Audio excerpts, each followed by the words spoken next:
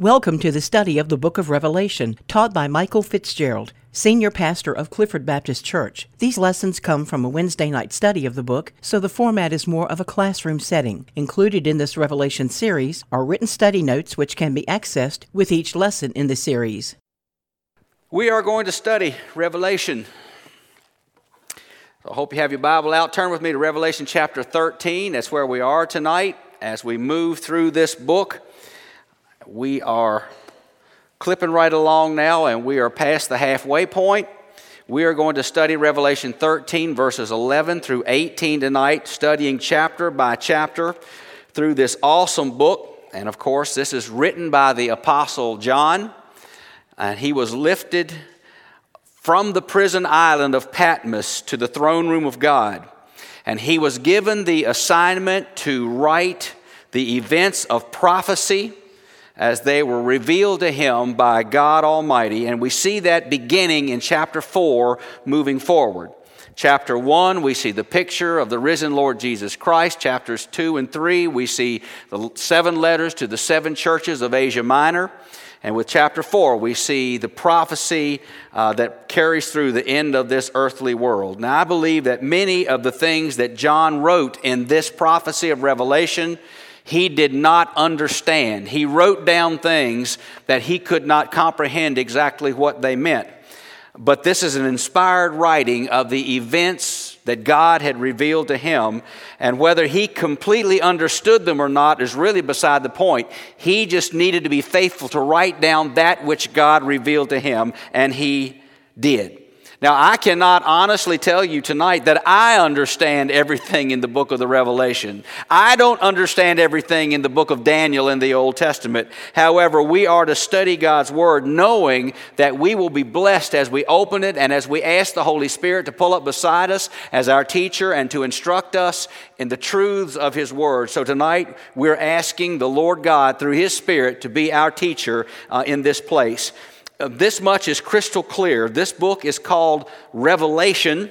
It is not in the plural because it is the revealing of one central character, and that is Jesus Christ, the Son of God. We see Him as Lord. We see Him as Savior. We see Him as Judge. You know, as you look at the Gospels, Matthew, Mark, Luke, and John, you see the suffering servant.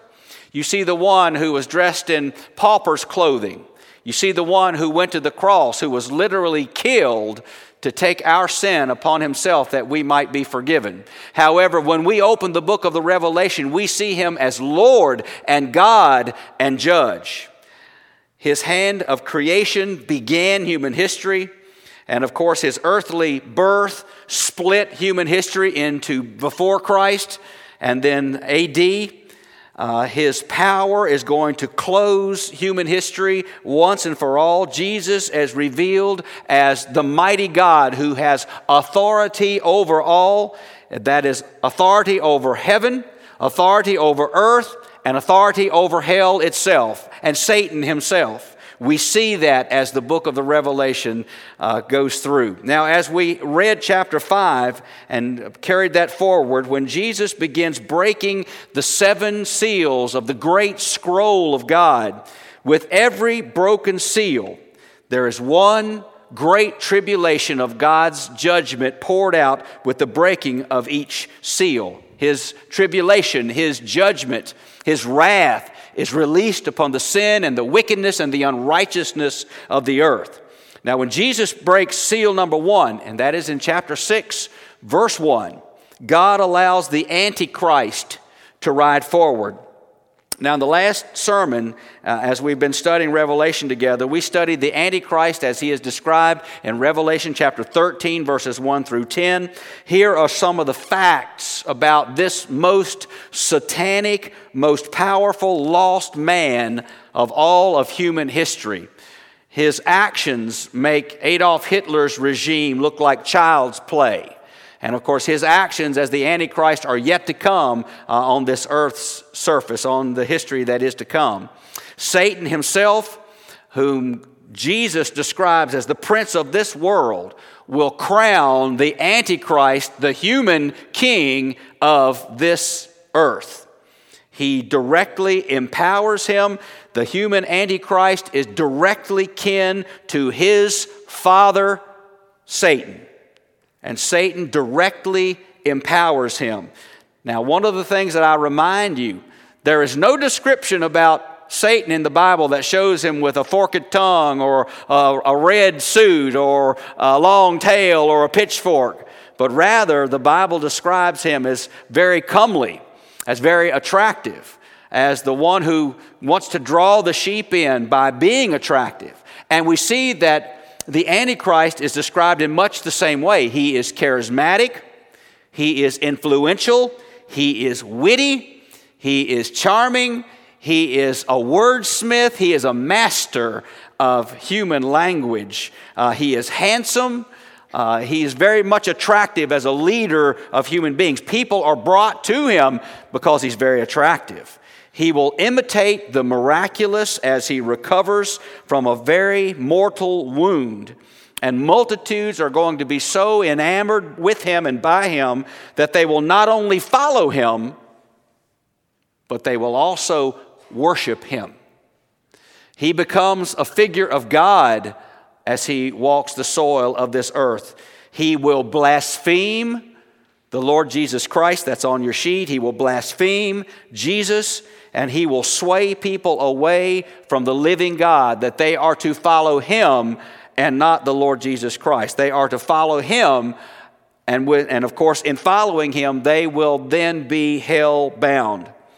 Now, as we open the Bible tonight to the end of chapter 13, we see another individual appear who is alongside the Antichrist. The Bible calls this person another beast from the earth. He actually becomes the Antichrist public relations director. This next individual is the press secretary for the Antichrist as he rules and reigns on the earth. This person, this press secretary, speaks for, represents the Antichrist before the people of the world. Now, of course, you know that sometimes when you're watching a TV program, a special report interrupts things and the regular program goes off and a newscast will interrupt and come on.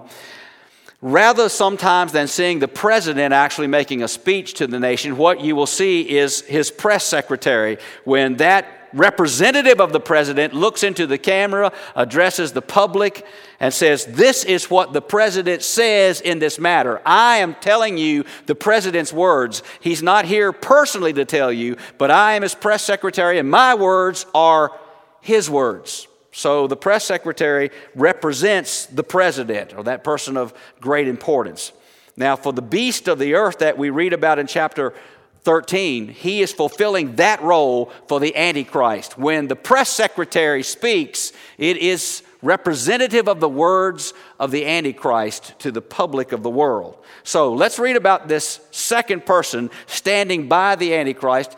Revelation chapter 13, verses 11 through 18. So that takes us to the end of the chapter. Hear these words then from Revelation chapter 13, starting with verse 11. John writes, "And I beheld another beast coming up out of the earth, and he had 2 horns like a lamb, and he spake as a dragon. And he exerciseth all the power of the first beast before him, and causeth the earth and them which dwell therein to worship the first beast, whose deadly wound was healed. And he doeth great wonders, so that he maketh fire come down from heaven on the earth in the sight of men, and deceiveth them that dwell on the earth by the means of those miracles which he had power to do in the sight of the beast, saying to them that dwell on the earth that they should make an image to the beast, which had the wound by a sword and did live. And he had power to give life unto the image of the beast, that the image of the beast should both speak, and cause that as many as would not worship the image of the beast should be killed. And he causeth all, both small and great, rich and poor, free and bond, to receive a mark in their right hand or in their foreheads, and that no man might buy or sell, save he that had the mark, or the name of the beast, or the number of his name. Here is wisdom. Let him that hath understanding count the number of the beast, for it is the number of a man, and his number is 666. May God add his blessing to these ending verses of chapter 13 of the great book of Revelation. Of course, the first beast that's referred to here several times is indeed the Antichrist, the satanic-filled leader of the world. The second beast that we read about tonight is the false prophet. Adrian Rogers, in his sermon series, called this the Antichrist's sinister minister. He's the Antichrist's sinister minister. Well, what we see forming in Revelation chapter 13 is a trinity of leaders. You will notice that Satan always imitates God. You'll see a trinity of leaders here as we read Revelation. We see Satan as the Father, the Antichrist as the Son, and the false prophet is the Spirit, which calls attention to the Antichrist. So we have a false trinity here in this satanic leadership. We know that God the Father, God the Son, God the Holy Spirit is the Holy Trinity. Satan and the Antichrist and the false prophet are the unholy Trinity. Satan always tries to imitate God. God is truth. Satan's imitation is deception. God is holy. Satan's imitation is profane. God is love. In Satan, it is hate. Revelation 13:11, Scripture says that this false prophet who is calling attention to the Antichrist all the time, the false prophet has horns like a lamb. Well, I've never seen a baby lamb with horns. So there's a word picture here. He appears harmless, just as a baby lamb is harmless.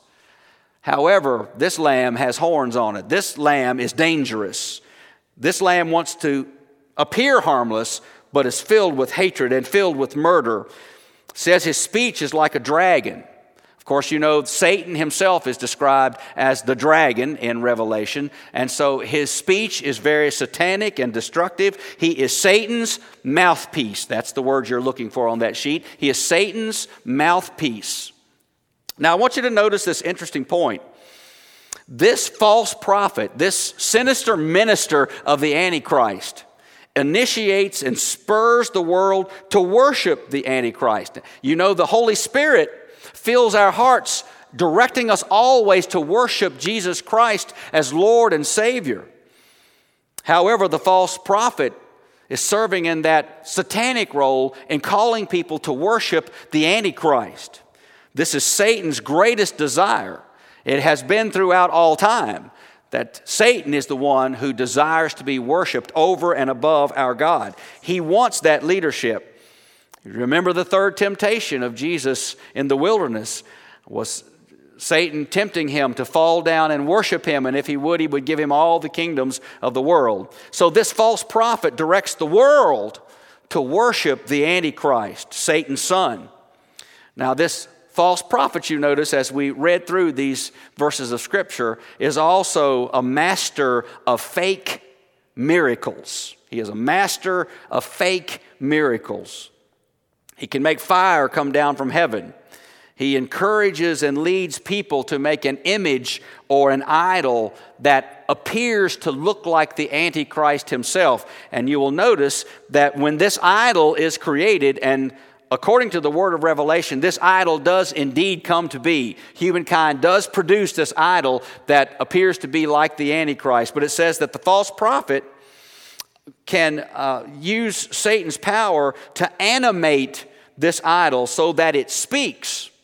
So you have some kind of animatronic thing going on here that, I'm sure you see some semblance of that in a Disney World thing. This is much more serious than Disney World. But somehow the false prophet can animate this idol that appears to look like the Antichrist to speak.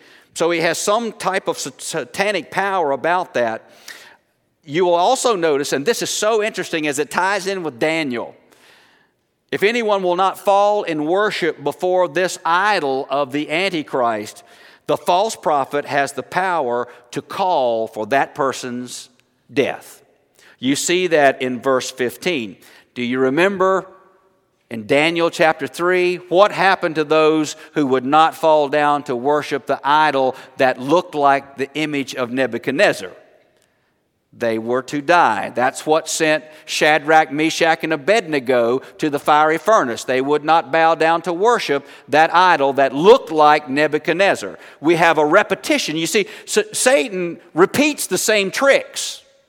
And that's exactly what we see from Daniel chapter 3 to Revelation chapter 13, Old Testament to New Testament. Satan is still playing the same game. People were to die if they wouldn't worship the image of Nebuchadnezzar. People are going to die if they will not worship the image of the Antichrist. Well, how can a false prophet filled with Satan do miracles? It's our impression, it's my impression, that only God Almighty truly can perform a miracle. Well, I want you to think back to the book of Exodus.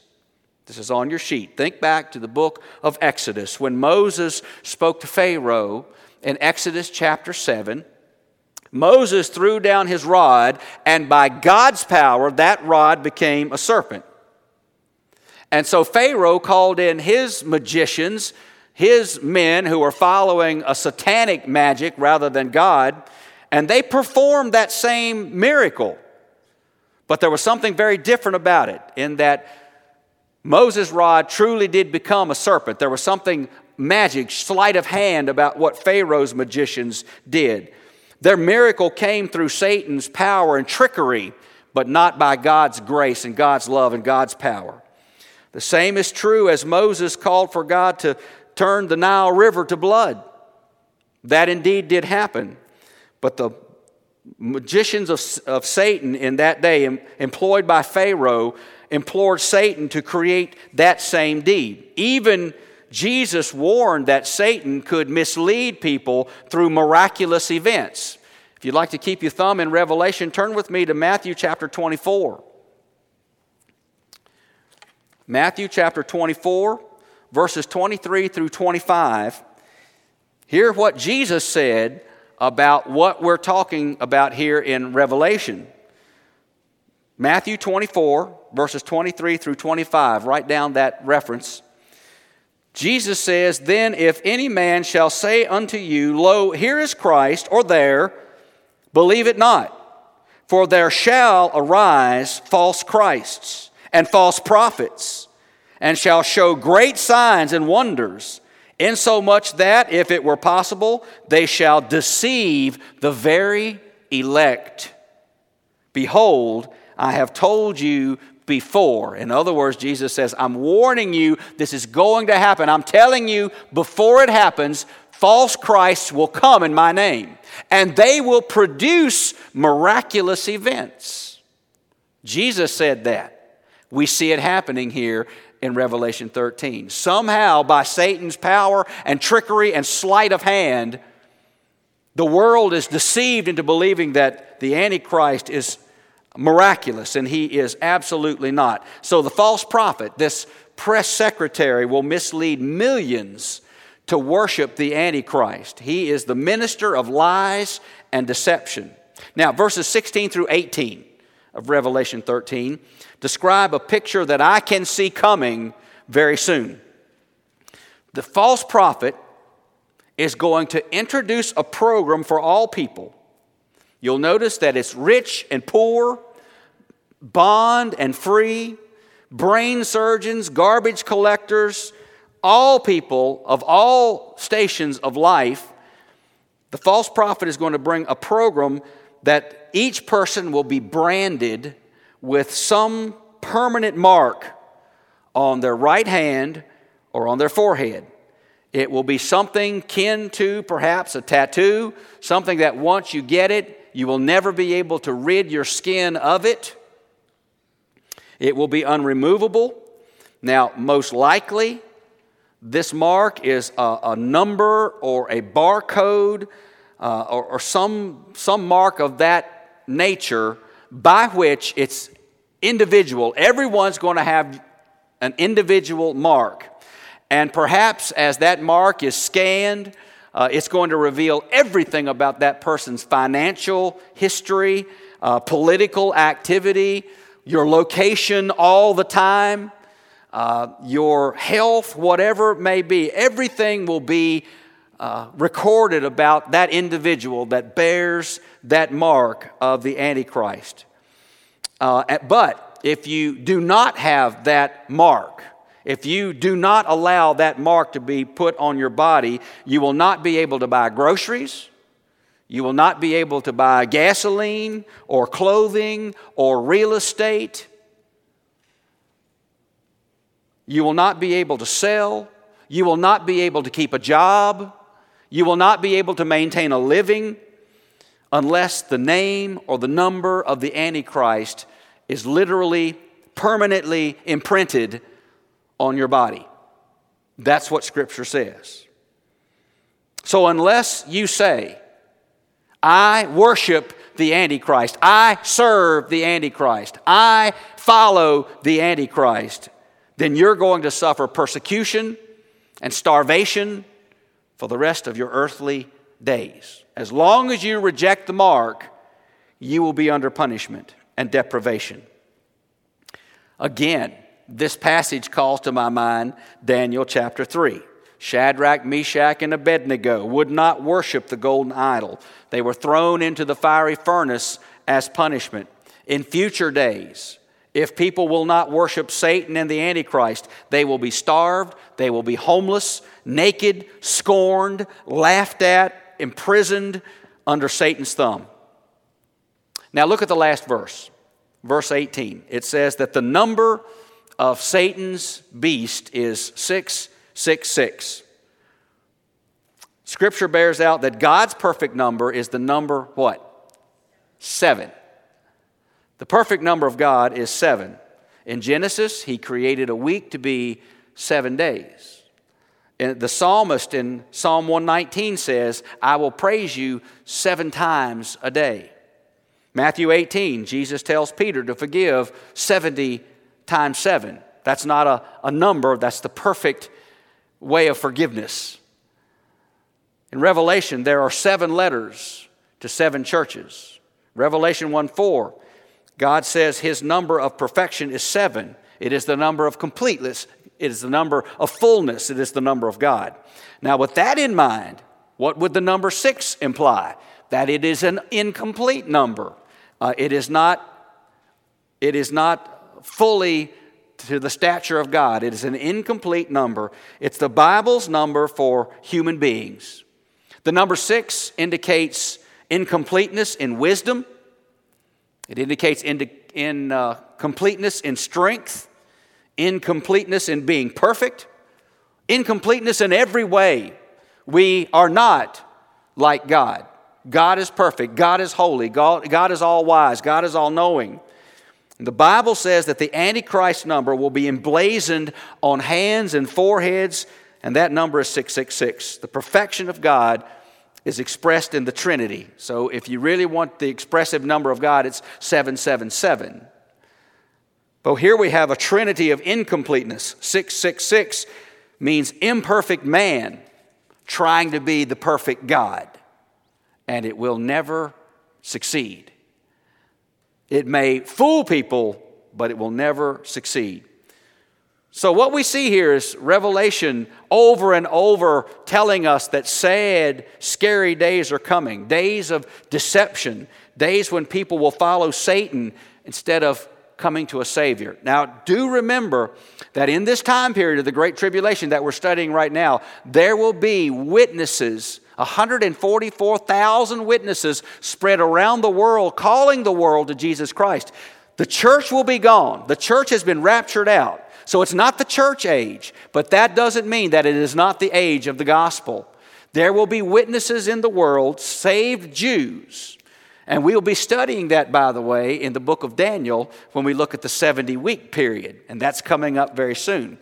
But the world is going to be covered with saved people who have come to the Lord Jesus Christ, and there will be many, many saved. In fact, Revelation attests to it, that the numbers will not be able to be counted if so many will come to Christ. But these are still days of deception for the world, and days when others will be misled.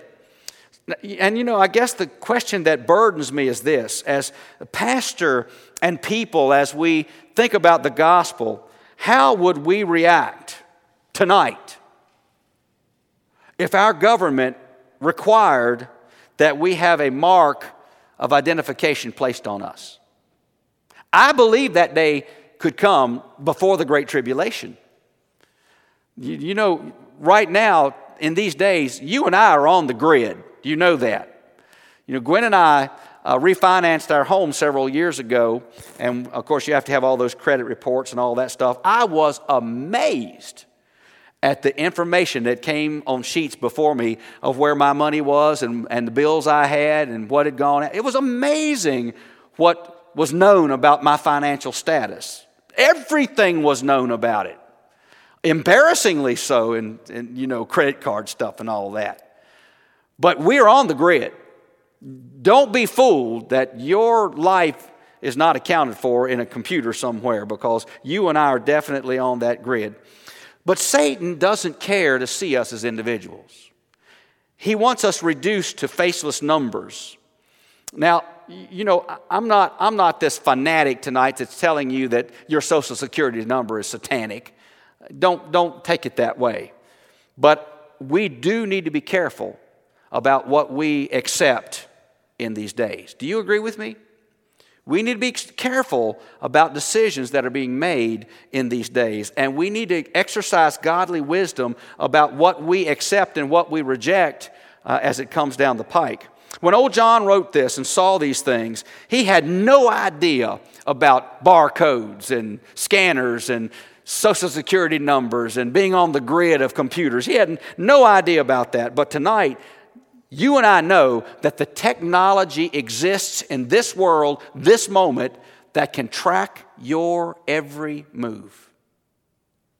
It is reality tonight. John didn't understand that when he wrote these words, because there was barely no technology in that day. But here we are 2,000 years later, and we see a whole different world. And we understand these words with a different mind, because here we are. We live in that world. We are on that grid. So the stage is set for the branding process of the Antichrist. What I'm saying is, every decision that you and I make, financial, physical, and spiritual, needs to fall under submission to our holy God. Every decision should fall under His Word. Test everything by the Bible, and test everything by the leading of the Holy Spirit in your life and in my life. Tonight, as a church, we simply need to ask the Lord to bless us to continue to walk in the paths of righteousness. Because as we see Revelation unfolding here, we realize that we're living closer and closer to the days that are described right here in God's Word. I believe that these days are close, literally close. I don't know how close, but I believe they're close. So tonight, we need to ask the Lord our God for the wisdom to reject the temptations of Satan. We don't want to be deceived by satanic things. We want to remain faithful as godly people and as a godly church. And I pray that we will ask the Lord tonight to surround our lives and our homes and our church with His wisdom. Ask Him to help us cling to Him and never to be misled by things of the world. We need that commitment. I believe that right now, the people of God are in a very vulnerable place in this world, and we need to pray for God's protection over every threshold of this place and of your homes and of our lives. Tonight, if you need Jesus Christ as your Lord and Savior, and there may be one in this sanctuary or one who will hear this sermon in recorded form sometime down the road. But if you've never come to Jesus Christ, He is the only one who died on a cross for you. The greatest victory that we have over Satan and his deceptions are by clinging to the Lord Jesus Christ. He is the one who loves us and the one who gave His life for us. Why are we not to take the mark of the beast on our body?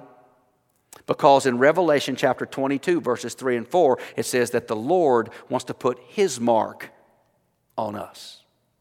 And His mark cannot reside with Satan's mark. He has a mark that He wants to place on us. And so we reject anything of Satan to keep our body clean, that the Lord's mark will be placed on us. Tonight, if you need Him as your Savior, if you will come to Him and simply say, Lord Jesus, I believe that I need You as my Savior. I am a sinner. I need to be sorry. I need to repent. I need to turn toward You, because I believe that indeed You, the only one, You are the way and the truth and the life. You died on the cross for me to take my sin away. I believe that, and I want to give You my heart and my life tonight. If you need Him, you can come to Him this moment.